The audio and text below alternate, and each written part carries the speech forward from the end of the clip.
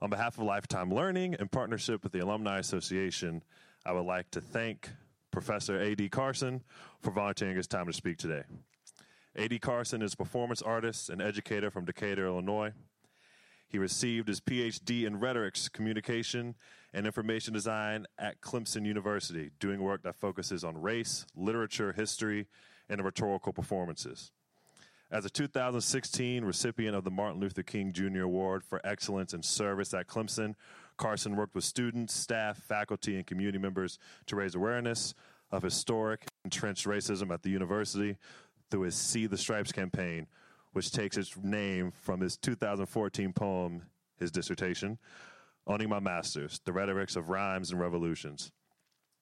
It is a digital archive that features a 34-track rap album and was recognized by the Graduate Student Government as a 2017 Outstanding Dissertation.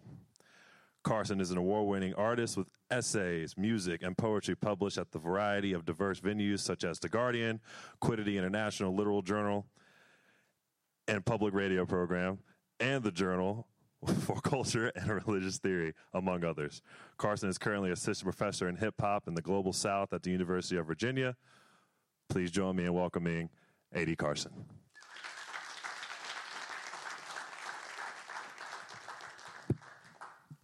All right, peace to y'all. I said peace to y'all. All right. This microphone is doing its own thing. Which is all right. I appreciate the opportunity to be here to share some stuff. I think that I also apologize for that picture of me as the title of this thing. But the picture is actually important, too. No, it's not the microphone. It's the stand. It's cool. I can also just do this. So, so this was my apartment during my when I was at Clemson. Doing the doctoral program there in Rhetorics, Communication, and Information Design. And I'm going to talk just a little bit about that to get to this thing that we call Owning My Masters, which was the dissertation. And we'll talk more about the hip-hop than the Global South, but if you have questions about that, then feel free to ask whenever we open up for that. But I want to start by saying, it's just talk, no gimmicks. If I ain't about to win it, then it's a lost cause. I'm standing at the finish, watching y'all racing, playing tomato paste and calling it ketchup. I am what's left of a dying breed, trying to breathe while in hell and stay sober while rappers that be on XL. And they swear that they be fly, but I'm piloting rocket ships and I don't see them. They be high, but they lie into you and yours. My crew and me, troubadours, we truthfully through and through be oratorically bored by those playing at their game. Same thing I said before. I said it before, they're settling for the metaphors that they could sell in the stores. The people that wanted to get it the way that they live it, the lyrics is telling the lives that they live in ain't really that different from what we are spitting on people I write for. I recite for the ones that's barely making it, living check to check, but never neglecting that his baby needs diapers, his lady needs nicer than current circumstances. I may be just nice enough to inspire the further planning. That's just talk. Pardon my message. They're like children with Barbies. They want to dress it. So it's a letter that won't ever be mailed. Philosophy like why try when you inevitably fail. So when I say that I'm good, that means that I ain't fucking with you. Plus, I say what you should, but you don't, and I don't blame you for just trying to sell. But look out, you'll be an addict if you buy it as well. So I don't blame you for just trying to sell, but look out, you'll be an addict if you buy it as well. I appreciate that. So one of the first publications that came through after I had proposed and had this dissertation project called Owning My Masters, The Rhetorics of Rhymes and Revolutions. When it was accepted, one of the first publications was with the Journal for Cultural and Religious Theory, in an issue that they had on civic humanities, and I think that it probably can explain more succinctly what I'm attempting to do in language that I guess I feel comfortable with, and so that's what this is here. Right now, an educated Negro with a BA or an MA or a BS or a PhD. I'll tell you, you call him a nigga, that's what a nigga is. They say history is written by the victors. So when you see my picture in the book, it'll be consistent with my memory, my victory. The dissertation is really just, I guess like in a real practical way, you could just say it's a rap album. It's a rap album that is the text of the dissertation. So rather than it being like about rap or it being about like spoken word, it's actually done through those particular modes of presentation. The metaphors that they can sell in the stores, the people that wanted to get it the way that they live it, the lyrics that they live in, ain't really that different from what we are spitting. And one of the reasons that I really wanted to do it that way is because, you know, it's just like the metaphor that I use is like dope. Kweli said, you know, I speak at schools a lot because they say I'm intelligent. No, it's because I'm dope. If I was whack, I'd be irrelevant. If I'm striving to be dope, or if what we do is dope, like, and by we, I mean rappers, what happens is it gets cut a whole lot of times. Hip-hop in sociology, or hip-hop in literature, or hip-hop in whatever else it is that we cut it with, this world of academia, you know, however we want to describe it, is that world not ready for that dope in its, like, uncut form? Can the scholars not just create or speak through hip-hop as opposed to having it, like, mixed with something else in order for it to be acceptable? We already know that people can experience and talk about rap without having someone else filtering it. But I ain't on that slave shit. I ain't with that bosses you sick. The most you'll get from me is a hock of this spit. And that's it. I'm saying, ain't no crime in standing my ground. I ain't gonna wait for people standing around. Hope they recording it. Nope. If I'm in danger and it's from the police, I'm supposed to call another police? Man. I'm just kind of removing that filter and just like doing the rap, doing the dope, being the dope, hoping that whatever happens, even if the academic body, so to speak, like rejects it. I mean, I guess that's what dope does as well. It's overdose. I just feel like we've been doing hip hop or rapping or spoken word or graffiti b-boy and all of these different elements of hip hop have existed over here for so long as like ways that we can look at other things. I want hip hop to be the way that we look at things. I want the dope to be what I am and what I'm doing. It's very basically like I'm trying to be dope and do dope shit. That's pretty much it. Well, I mean, here's the thing. Like, I'm not even, like, I won't even knock what other people are doing or what has been done before now. All of those things are, like, also dope. Like, those things are, I think, participating in what we call hip-hop culture. It's not to say that, like, fans or scholars or academics or people who don't create raps or who don't, do these, like the elemental things of hip-hop. It's not to say that those people can't participate or that their contributions aren't valid or should even be discarded. I'm just saying that I want to add something to the conversation from being a participant in the hip-hop world as well as a participant in the academic world in this particular mode. 7-foot Kunta with a 7-foot chain gang swag, take steps that he never took. I'm planking on a million. I'm planking because I'm feeling so damn high. I should be planking on the ceiling. I don't understand it, but I fake it because I'm willing. And you so fucking stupid that you take it because I give it. Listen, you can be a nigga just like me. Walk, talk, act, dress like me. Roll over, beg, fetch like me. I want to actually rap my scholarship. And I don't think that there should really be that much of a problem with me doing the scholarship that we call hip-hop through rap. It shouldn't be a problem.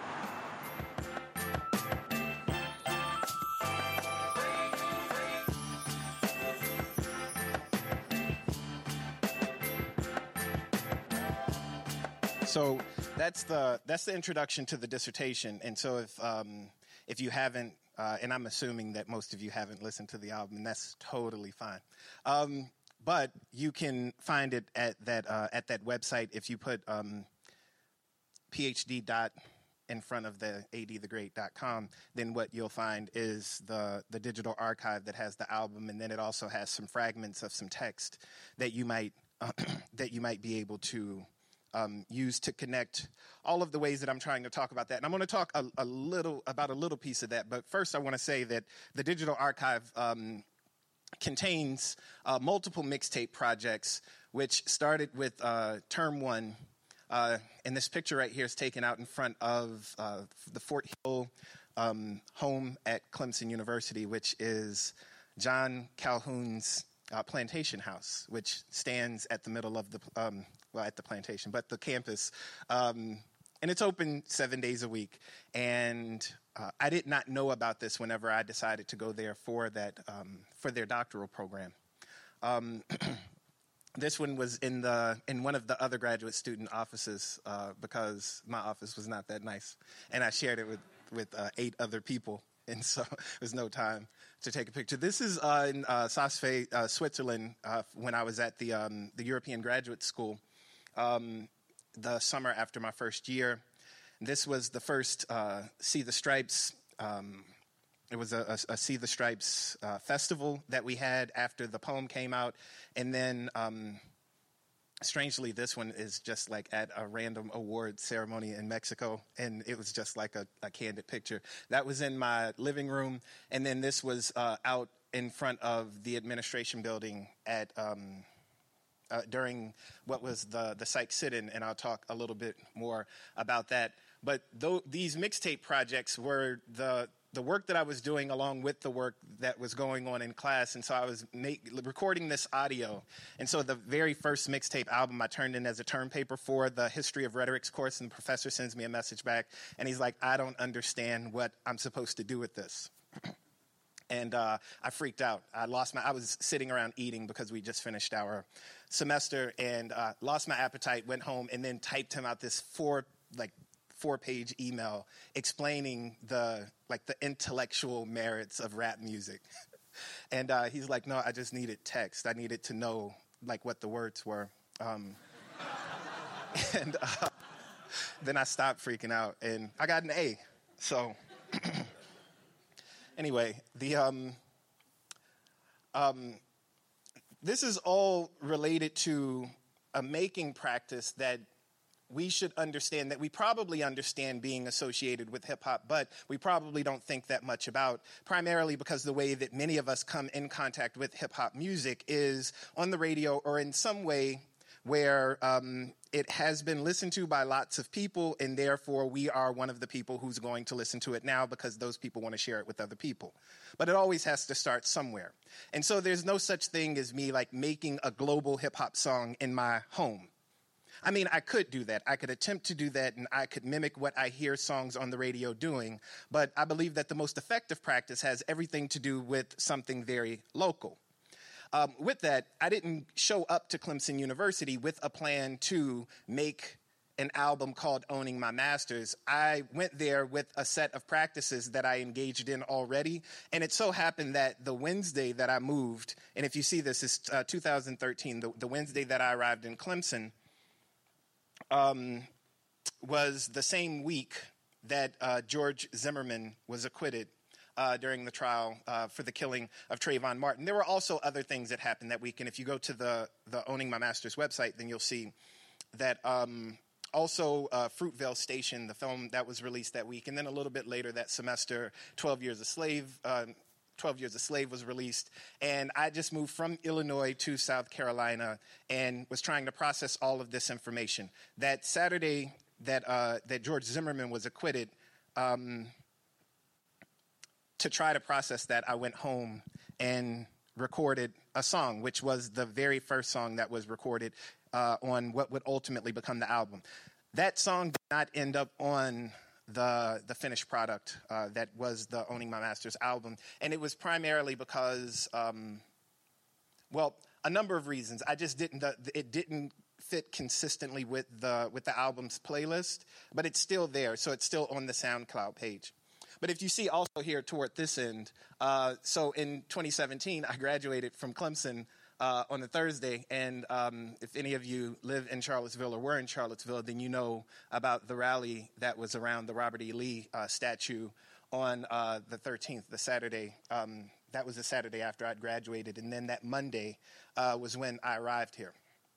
And so if you think about the way that you might respond to things like that, there were 34 tracks over the course of the time that I was at Clemson, but then when I got here, it didn't stop. So it's like graduating and then moving on with the same project and then just sort of continuing this cycle.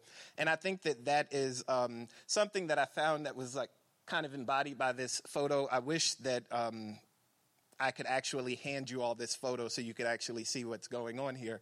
This is John Calhoun's office. Now, in my imagination, there is no factual evidence to say that this is the desk at which he wrote his defense of slavery, calling it a positive good rather than a necessary evil. But if you look at the edges of the photo, you'll see that there's it looks like vegetation, trees or something. That's actually because you can't go into this office. It's blocked by a glass door. And so what I did is I took one of my camera's lenses and put it up against, it's a wide frame lens, and put it up against the door. And it took a picture of both the reflection and the inside of the room.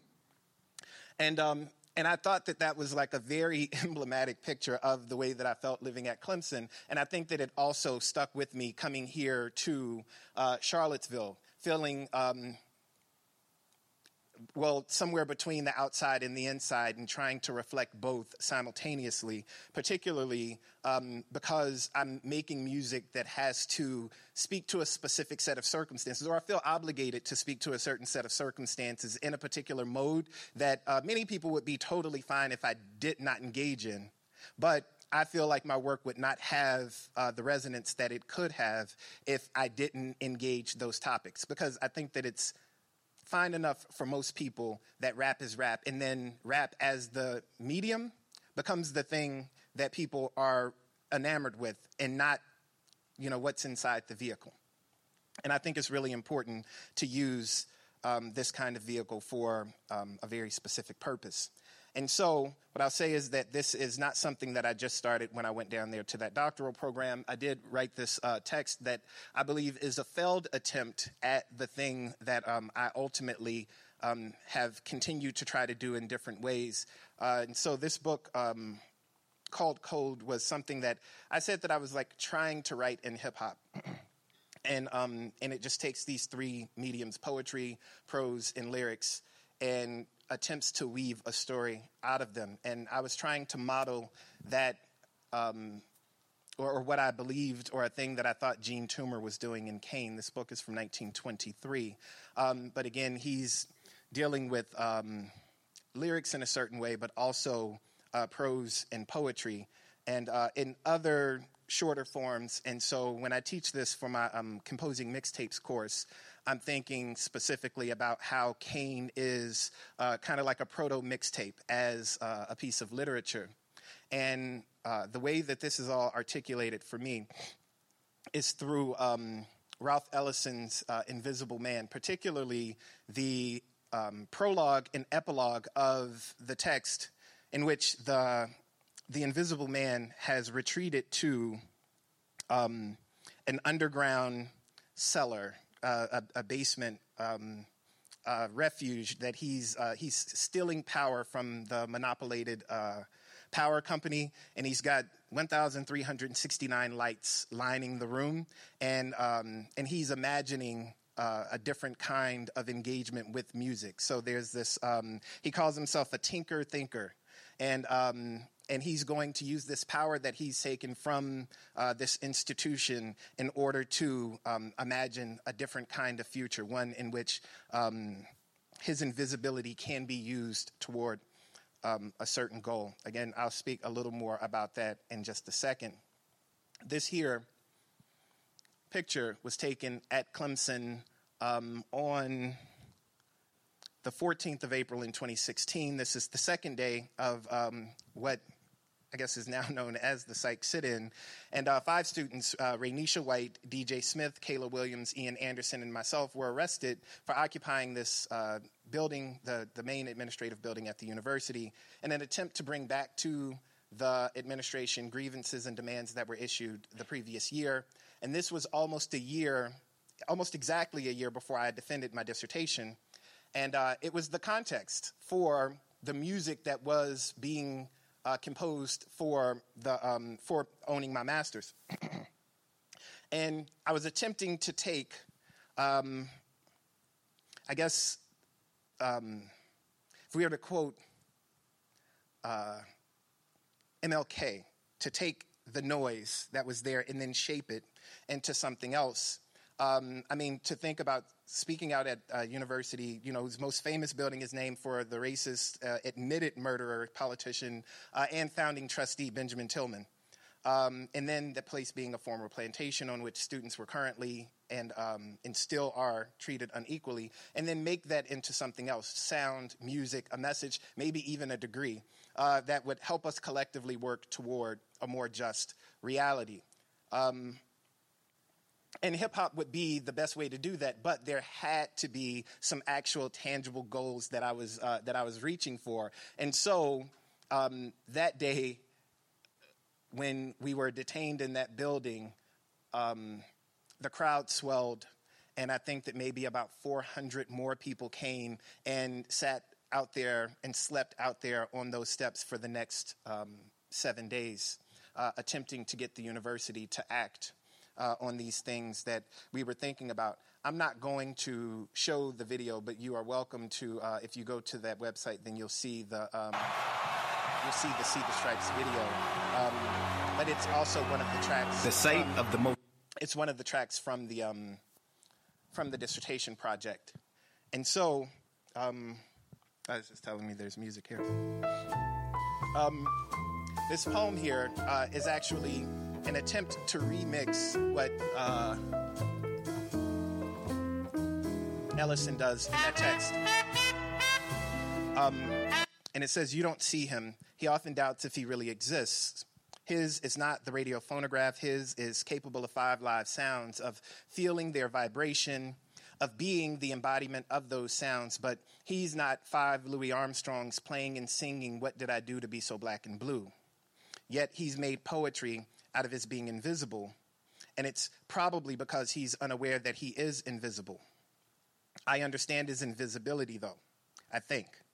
He has that slightly different sense of time, and I can at least tell when he's not quite on the beat, sometimes ahead and sometimes behind.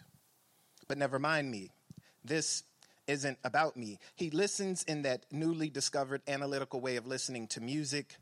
I hear each melodic line existing of itself, standing out clearly from all the rest, saying its piece, waiting patiently for the other voices to speak.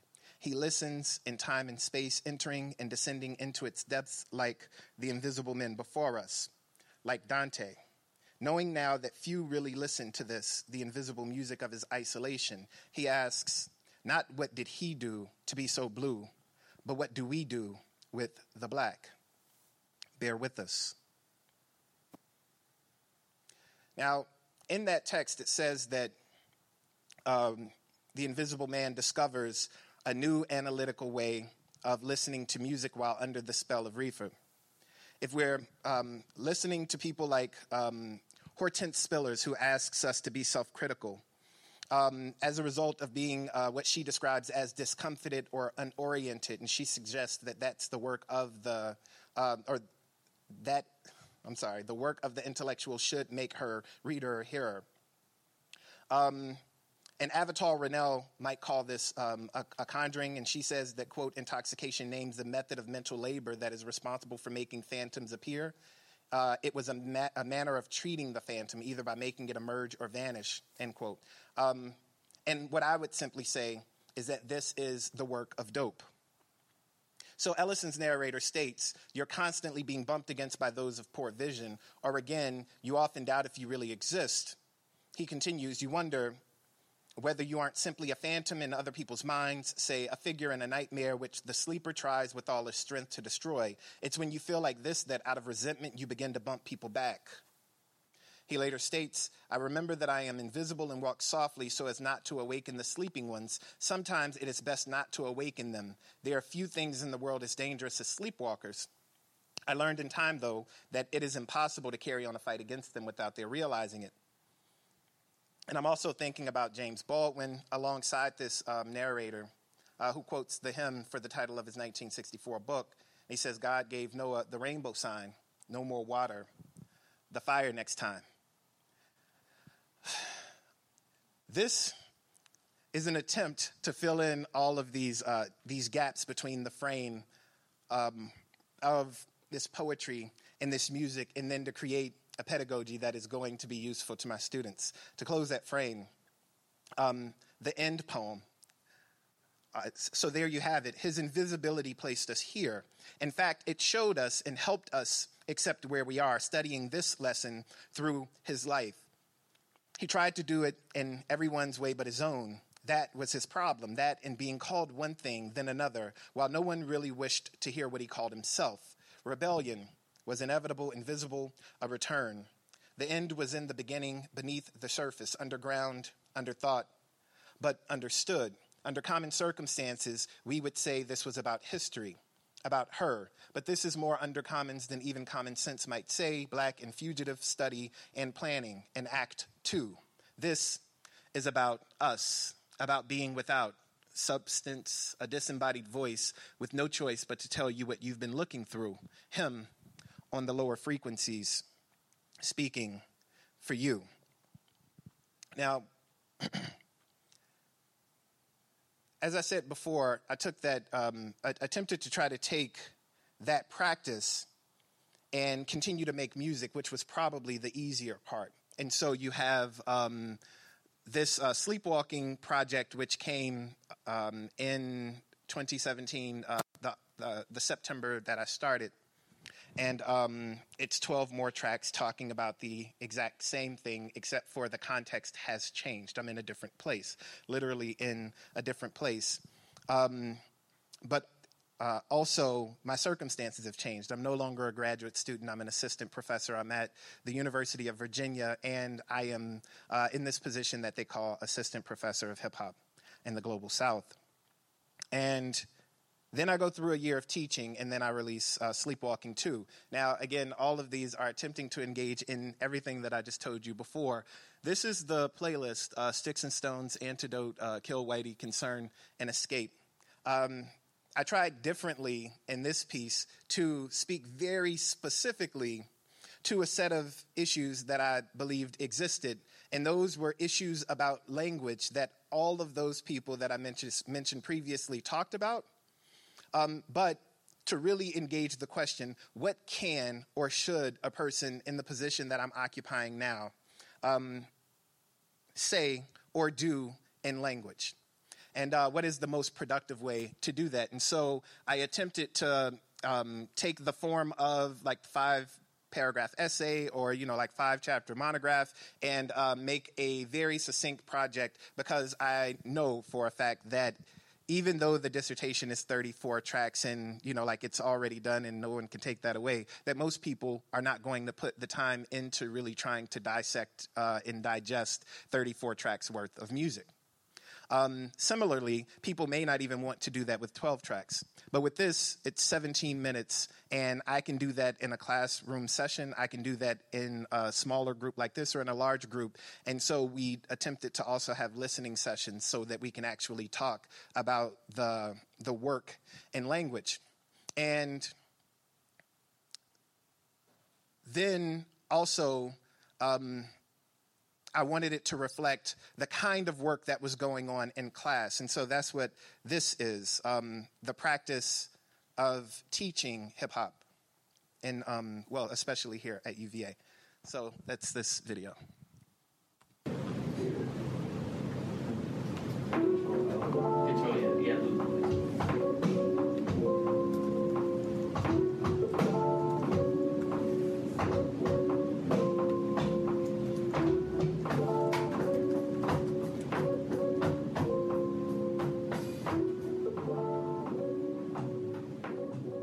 Have to be aware of the fact that we are telling stories, or we are telling a story. Every rap is an argument. Every rap song is arguing something. Am I saying that music that is saying things, like vocal music, can't exist for the purpose of just existing? Yeah. Like Skirt by Kodak Black, for example, it's like stream of consciousness stuff, so he's really not saying anything. Are you saying the fact that he's not saying anything is an argument? I think that could be argued, probably. I think that I could argue that effectively. But could you take a step further and say that, is there anything someone could make that has no purpose of argument to it, that's just made for the sake of being made? Like good music, for example? Like Mozart makes a symphony, is it I kind of feel like I don't know, I kind of see it as reverse. the argument doesn't really come from the thing, but from the person looking at it. So as soon as somebody looks at anything, you're, as an entity with a perspective, then it will make an argument. But it's more like you're making an argument for the thing in question. This is the aftermath of countless editions, the prehistoric traditions. I'm cursed with these visions and Nostradamus predictions. I see guns, bombs, mortars, and morticians, raging fires of desire, greed, motivations, addictions, fools, refuse to listen, live in endless repetition to all legacy. Like history, and this unnatural selection, truly survival of the Zion is interdependence. Zion is seeing my color and me seeing yours, brown, bold, and blissful. Zion is lush lips and thick hips and black hair, not yours to touch. Zion is simple equality. Yeah. So if you want to be put on this list, like if you want bars, oh yeah, maybe add bars. Maybe put him or his voice, because like it's a vocal instrument. I don't know. You say put what in instrument? Yeah, put a parenthesis. Like the difference is I don't know. Oh, like so maybe you just like make a separate list for singers, because like I mean like in theory yes, like your voice is an instrument, but we're not looking for theory here. We're looking for practicality.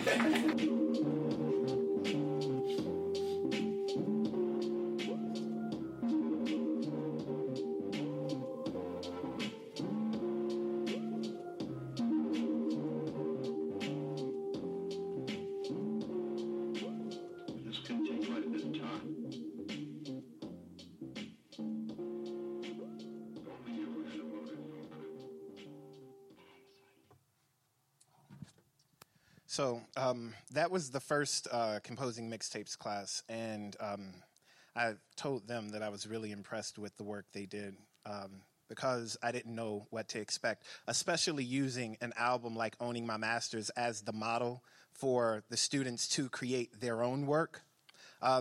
You'd probably imagine that the students would try to take like my perspectives in order to impress me and then like mold them into their own. And the idea was to really create a set of practices that they'd be able to use to express their own opinions in the things that are local and central to them, rather than trying to somehow appropriate these issues that I saw at Clemson. How could we actually, or how could they actually speak about what they saw as being members of the Charlottesville community, but also members of the UVA community here at the university? And the class last year took a much different approach than the class this year took.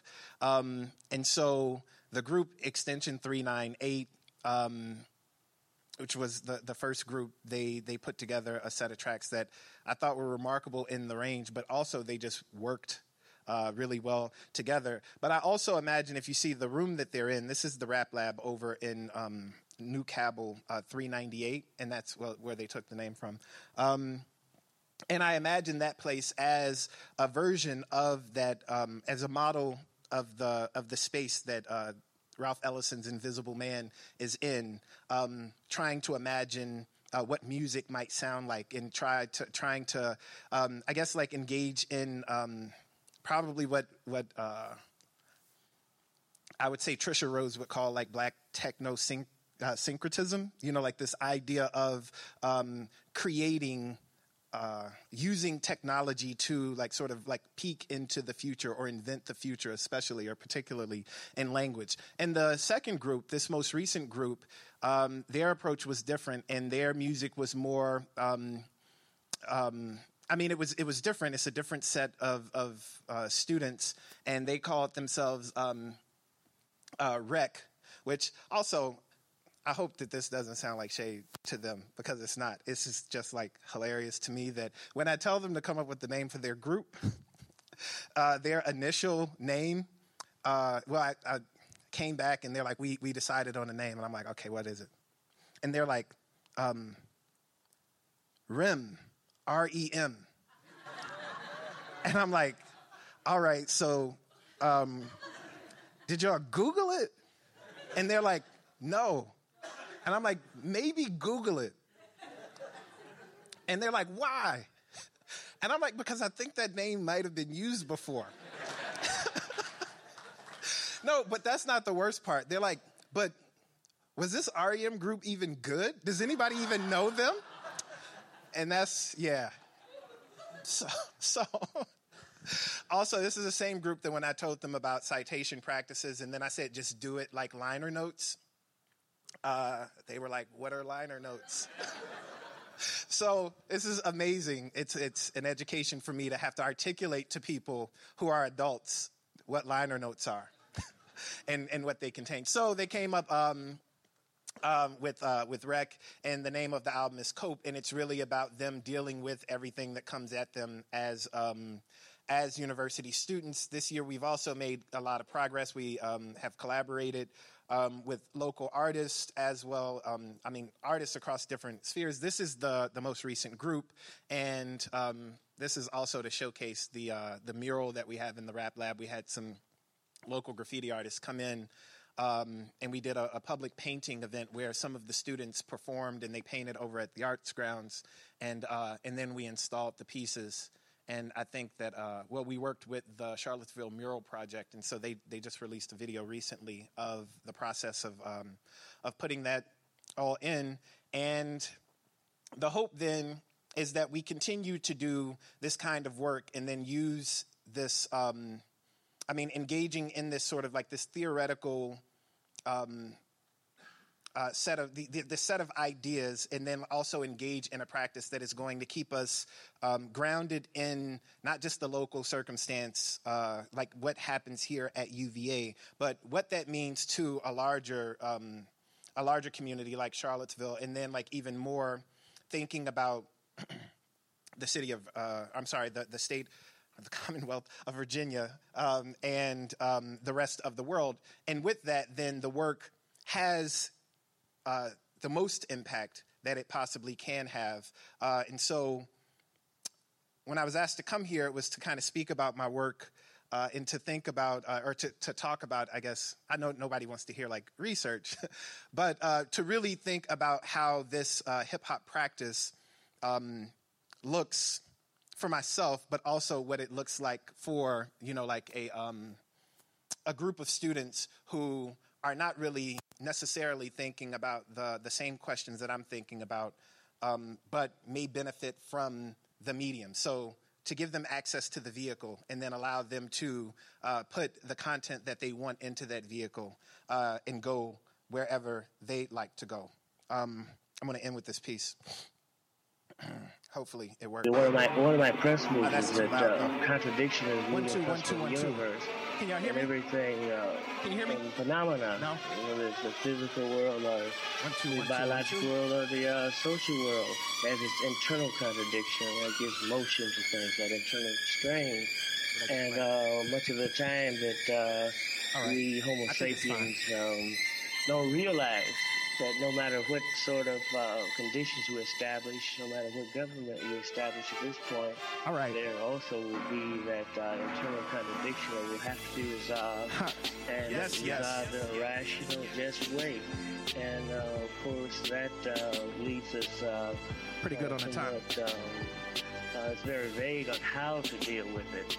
And many times we claim actions are revolutionary, but really they're not. They want rap, not a tap dance minstrel show, so they can't help but want to follow where my pencil go. I'm like the ghost of Wu-Tang, Bobby Digital's analog catalog, trapped inside your stereo. Not mercurial, but open to change.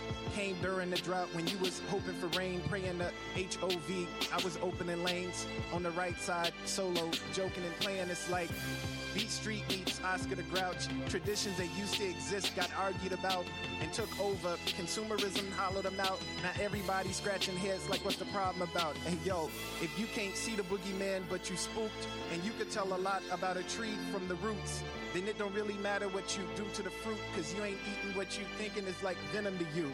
I represent people that been in the booth, spitting truth, so our peers call us venerable. Ladies get disrespected and dinners a few, so they all baritone like a tenor or two. But be careful who you mention it to.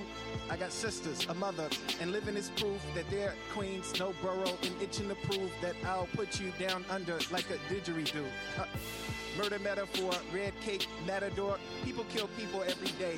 Why battle for a title? Cause if you look like me, you're my rival, but mix that with some ignorance and you could be my idol. I'm about to remix America the Beautiful to the takeover beat. I'm sure it'll be suitable. Write 3 rhymes, solidify me undisputable. Start a revolution, have them play it at my funeral, then print my face on they t-shirts. Black, solid with prophecies spoken by Socrates, with politics that's paradoxical. On a beach somewhere tropical, sipping daiquiris with Tupac, Scott LaRockino, Obama, Salam Alaikum is the statement. Peace to the people, pray you never be complacent and never strive for parallel if you were born adjacent. Simple statement, I'm saying always strive for greatness. Yes, yes.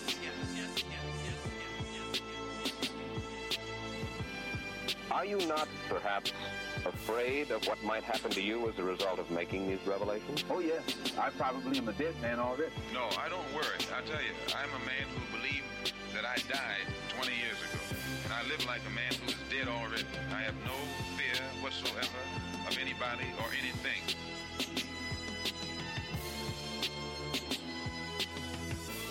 Appreciate y'all time. Hopefully there'll be some questions.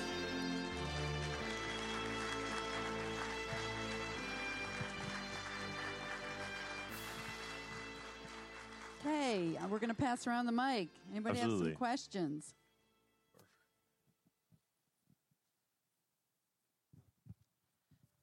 Thoroughly enjoyed your lecture, and I wish I was a student here for many reasons. One of them is I could take this class instead of some accounting classes I took. Word. But the question I have is the last couple of years, I know there's been a so-called emo rap where Extension and Juice WRLD have come through. Very depressed lyrics, very powerful, very different from some of the gangster rap or other type rap. Do you think that's going to continue? Do you think there'll be more rappers who talk about different type subjects matters? Or how do you think that's going to go in the next couple of years? Yeah, I mean, I wish that was like mostly, I wish that was more content driven than it is. You know, like I think that so long as people buy it, then there's going to be more of it. And I think the same thing happens with so-called gangster rap, and I think that you can trace that tradition all the way back to like blackface minstrelsy, and the ways that that we get an idea of blackness in the popular imagination that comes from a thing that becomes a commodity, and then all of the performers who are going to sell their who are going to entertain, who are going to make that work, are having to do what exists in the imaginations of people in order to give them what they want, rather than doing the kind of thing that they might like actually want to do. And then thinking about what people might actually want to do becomes a really fraught thing, because people might see it and say, I like that, and now I'm going to do it, and maybe even do it unironically. And then we have all of these questions about things that we might call like cultural appropriation, which is probably not the correct term for it. But it has everything to do with rap as a commodity, and more than, you know, like the real content of the music that that people might be doing. And I also just wish that there was a simpler way to answer that question, because I think that there's like another approach that says that what we call emo rap now has been going on for a really long time, and the ways that we describe the people who make rap music have everything to do with the ways that we allow those people to be human beings, and we've allowed certain groups of people to be emotional now, or to consider them emotional now. And it's very clear that somebody like Tupac might have been called an emo rapper, or at least have been called someone who we called him passionate, right?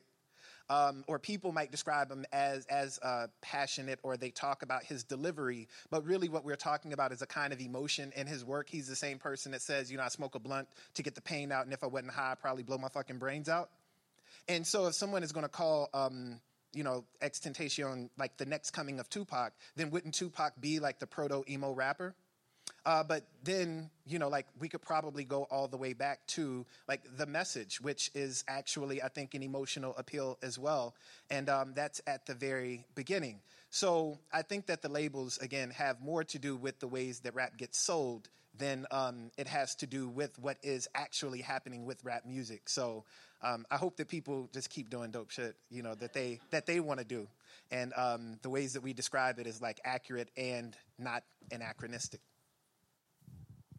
Hi. Hello.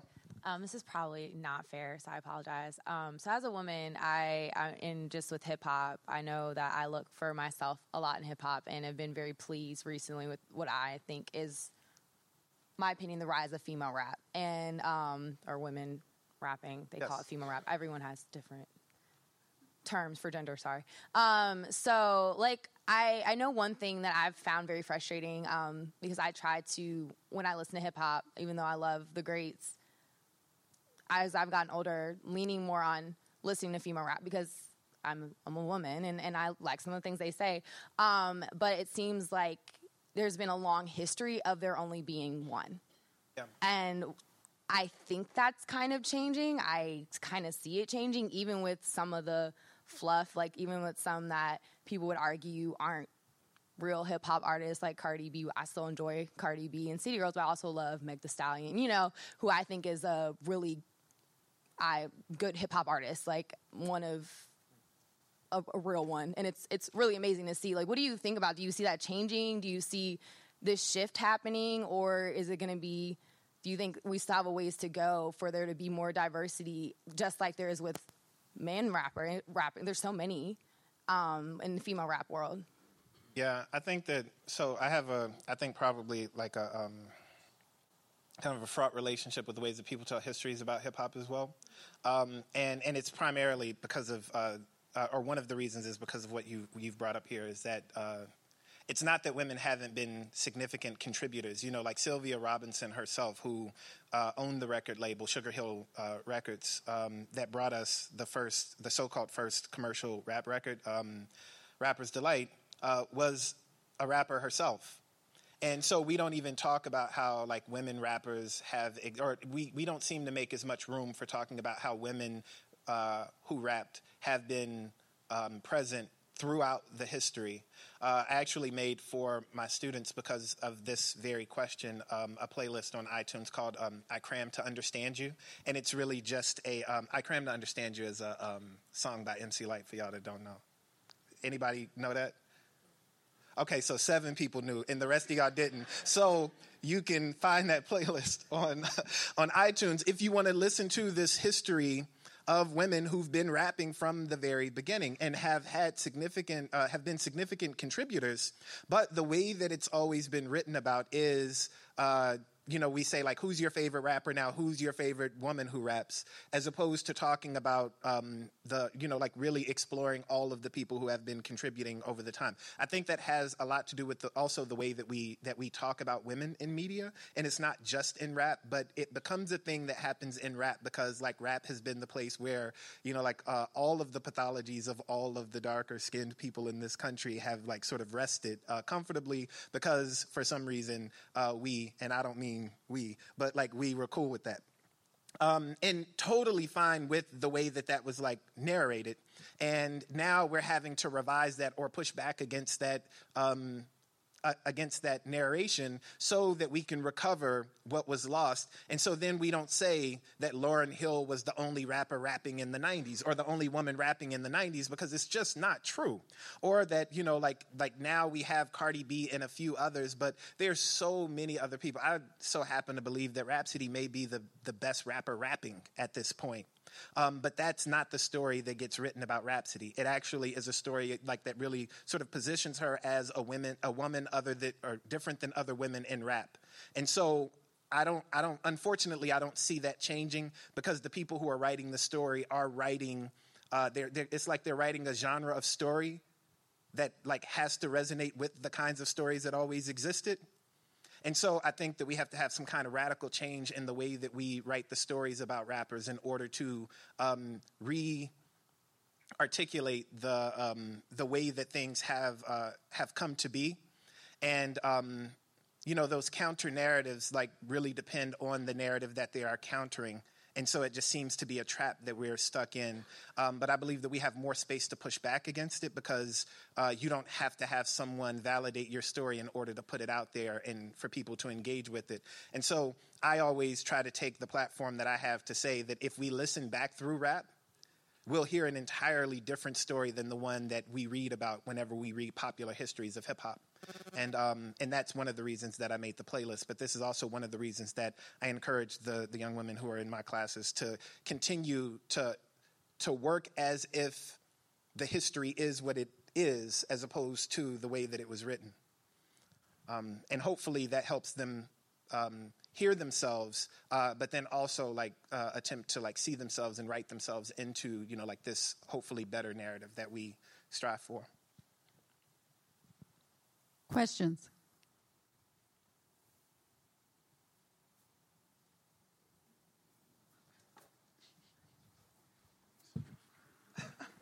Do you think SoundCloud's making rap worse or better? All right, that's a great question. I don't believe that. I believe that SoundCloud, it exists. It provides immense opportunities, and I think that there's going to be a lot of bad rap music, no matter where it is. Just like all other music, there's going to be bad, like all art, there is going to be just a bunch of bad art being made. And I encourage everybody to make bad art. I mean, this is how we find out that it's bad, is by making it. And I don't think that everything we make needs to be posted online, but if somebody's going to give you a digital space and all of the, an unlimited opportunity to post your bad songs, hey, you never know what might hit. And some pretty bad songs have hit, and we're all listening to them now. I know y'all know that Old Town Road. And I'm sorry. I mean, no. I'm sorry. I was about to say a really terrible thing, but it's a great song. Sure. No, but I think that it's catchy. I think that all of that is good. There is a certain kind of thing that I really like as a fan of rap. But the fact that something like that can exist in the world and that people can really rally around it and then make it into what it has become, I try to reserve all of my value judgments about who can and should rap, because I would encourage everybody to make the stuff that they want. And I think that SoundCloud creates a community for doing that. And so whatever my personal values are about particular songs, I think that SoundCloud provides a space, it really is a democratizing space, or more so than what we had before. And that was when you had to have an A&R person say that you were okay before, you were even passed on to a place where people might even be able to hear what you do. And so it's not just SoundCloud, but I think that there are many other platforms that people have. But I don't think that, I'm not one of those people that thinks that it's ruining music. I think that it's better, so that when people say all of the rap sucks today, it's very clear that they're not being truthful, because there's no way. It's impossible. This is my job, and I can't listen to all of the rap music. So for someone to say that all of the rap music is bad, it just kind of proves to me that they're maybe lazy, or they're looking in the wrong places. Because whatever you want, it exists out there for sure. Yes. So first off, for those of us no longer fortunate enough to be students at UVA, thanks for sharing this. It was really great to see. Thank you. And then a couple kind of related questions. As we go on from here, any way that you have as a recommendation to us for keep up with what you're doing aside from your website? And then second, if you wouldn't mind sharing kind of a short list of other writers, thinkers, rappers, people whose content or work that they're doing you would respect and might recommend. Word. Okay. So we're in the process of putting together a Rap Lab website, because we're also, me and a group of faculty and students, we'll be going over to we're going to Makonda, South Africa, to work with. They have this place called the Around Hip Hop Live Cafe, and they're doing similar kinds of work there. So we're kind of thinking about local hip hop archiving practices, and we want to sort of be in community with them. They had an artist come over here and be with us for a week earlier this year, and we want to document that in a space that is separate from, or that is connected to the music the music department website, but also is a place where the student work can kind of be, so that people can engage with it, so that you can listen to the Rec album and the Extension 398 albums on Bandcamp and SoundCloud. The reason that they were ever on my website was because we didn't have an online space, and the music department website was really slow at the time, and I thought the easiest fix was to just put it somewhere where people could get it. So that Rap Lab website is coming. It's up now. It's just not completely, like, the tweaks have not been worked out.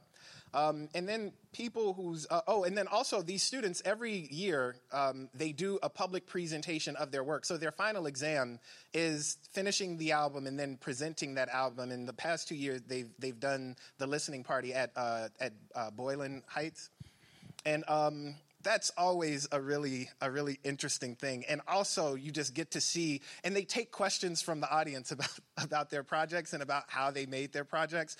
And I think that it's really great to see them take ownership of the work that they've done. So it's not me standing there and like forcing them to say, things. They really are going, articulating what it is they've learned about themselves, and they've learned about the work, and they've learned about the world in that space, along with you getting to hear the work that they, what they worked on for 16 weeks. And so we'll do it. They so happen to fall on the same week the past 2 years, so this upcoming year we're just going to plan on having it at the same time, and we'll try to send out advance notice of that. Artists and thinkers whose work I respect, they probably... So there are a lot of hip hop artists that I like. There's a guy by the name of Brandon Alexander Williams who's working. He's on a fellowship at the University of Iowa. I think that he's an incredible lyricist, and is an MC and spoken word poet. And he's got a couple books out, but his music is just really good, and does a lot of the stuff that I am really impressed by in rap. There's a group called One Shadow. Whose music you probably... I guess they have a new album called... I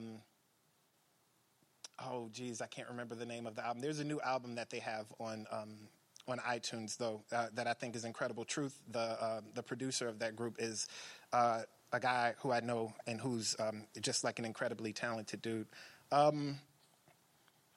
I think that what has been really influential for me is reading a lot of Fred Moten, and I think Imani Perry as well. Imani Perry wrote Prophets of the Hood, which was this hip-hop text, but she just also wrote 3 books last year, one on Lorraine Hansberry, and then she wrote a book called Vexy Thing about black feminisms, and then what was the third book? A book on, it's a history of Lift Every Voice and Sing, the Black National Anthem, and I think that she's an incredible thinker who I'm always learning from. And I think one of the things that we find in hip hop is that our source material is often outside of hip hop, and then we use these things to make the particular thing that we hear and we call hip hop. But all of our break beats are like soul songs, or like jazz songs, and all of this. And I think intellectually it's the same kind of thing. I don't have very strict disciplinary interests, and what happens in what they call hip hop studies is that people are kind of talking to hip hop studies people, and I'm not saying that there's anything wrong with that, but hip hop ed is talking to people who are teaching and want to use hip hop, and so I find the people that I'm reading are people who are outside of this, and I'm trying to process them and then make what they do applicable to what's happening in my classroom. Kiese Layman is also a person whose work I think is incredible. He's got a memoir called Heavy that just came out, but I teach his book Long Division as well, and he's got a book of essays called How to Slowly Kill Yourself and Others in America that was very impactful for me. One last question.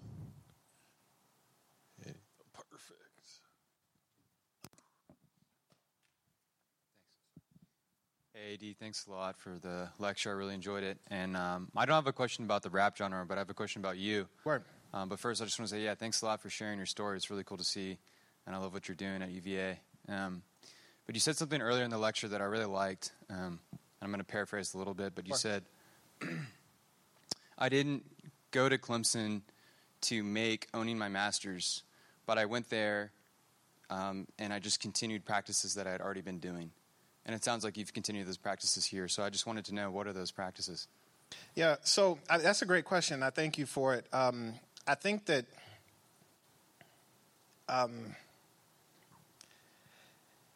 there's a care that we have to have, like in our being. And so, like, I wanted to say, like, in language, but it's not just in language. I think it's just like if you think about what, or the way that I think about what Ellison is saying, or what the invisible man in that text is saying, when he's talking about sleepwalking, talking about sleepwalkers, and he's actually talking about a time, an occasion when he almost killed a person who ran into him. And he's talking about realizing that that person couldn't see him. And that was the reason that the person ran into him. And then thinking about a way that he might carry on that fight against sleepwalkers, because he says, very few things in the world are as dangerous as sleepwalkers. And I think that it's because of the way that, like, folks might, like, sort of, like, run over you because they can't see you. And then, the way that we would articulate the violence that happens when a person runs you over is like maybe like we would call a person uncivil. Like when if like racism happens and then I yell and then somebody's like, I'd love to hear what you're saying, but like, could you please calm down? Because, that kind of thing. Well, at some point when I talk about moving from there to here, or when I talk about moving from Illinois to Clemson, I'm not so sure that, like when we are the people who are like sort of deeming other folks like sleep or woke, that we have the power to do that. So I also have to be mindful that I'm not the sleepwalker who's running over folks. So when I'm in my classroom, I may be actually doing something because I'm given the power by this institution appointing me assistant professor of hip hop to do incredible violence. Now, they never said, come here and do violence, right? But that's never the way people with power are told that they have power. And it's never the way that people aren't told to be careful in that way either. And if you don't realize it, then you can just come into class. I can go into class and just teach you the book on hip hop and then say no women were around. Or that there is no, queer or trans history of hip hop. Or that, everything is okay and it's just like this universal thing. So to me, I think it's a matter of like taking care into the world. And then trying to speak to that and through that whenever I do feel compelled to speak. And I think that gets harder every day because there are more things that I am realizing as I am attempting to make music. And so I think that I probably produce more and release less now than I did then, because there's so much more stuff that I'm processing, but so much less of it I feel comfortable sharing widely. If you think like this sleepwalking too, I think I sat on that project for 2 months before I let anybody hear it, because one of my friends is like, well, if you release that, you're probably going to get fired. And I'm like, yeah, well, if I get fired, then that's cool, because I think that it really needs to be said. But imagine that it really does mean that much, that what does it mean to be a professor of hip hop in a world where there are no professors of hip hop? And where rappers have to say the shit that other people won't say, in a world where when you say shit that people won't say, you get ousted. So that means that, I have to be willing to be gone tomorrow. I'm planning for a future that, we're all planning for a future that doesn't exist. I'm just walking on ground, looking in the next step. There's literally no ground there. And I have to walk with faith that something is going to come there and hold my foot up whenever I put it down. So that's what the practice is today. But, when I went to Clemson, there was no guarantee that they were going to accept rap music as my product. When I went to defend the dissertation, there was no guarantee that they were going to say, you pass. When I went on the job market, there was no guarantee that there was going to be a professorship of hip hop. When I came here to to interview, there was no guarantee that they were looking for someone like me. And so it's just moving through the world also, like, without those guarantees. So being, like, taking care, being careful, like, full of care, but also, like, abandoning the idea that, like, any of this is something that I am owed. And then taking the responsibility of making dope shit with dope people, you know, like, taking that really seriously. And then doing it. All right. A round of applause for A.D. Carson. I appreciate y'all. And in case you want to hear this again, there's a podcast, Lifetime Learning. You can find it on the UVA website. If anybody missed it and you want to share it with them, we did make this to a podcast. And we also have a gift for you, sir. Oh, word. So thank you again for coming. If we can give him one more round of applause.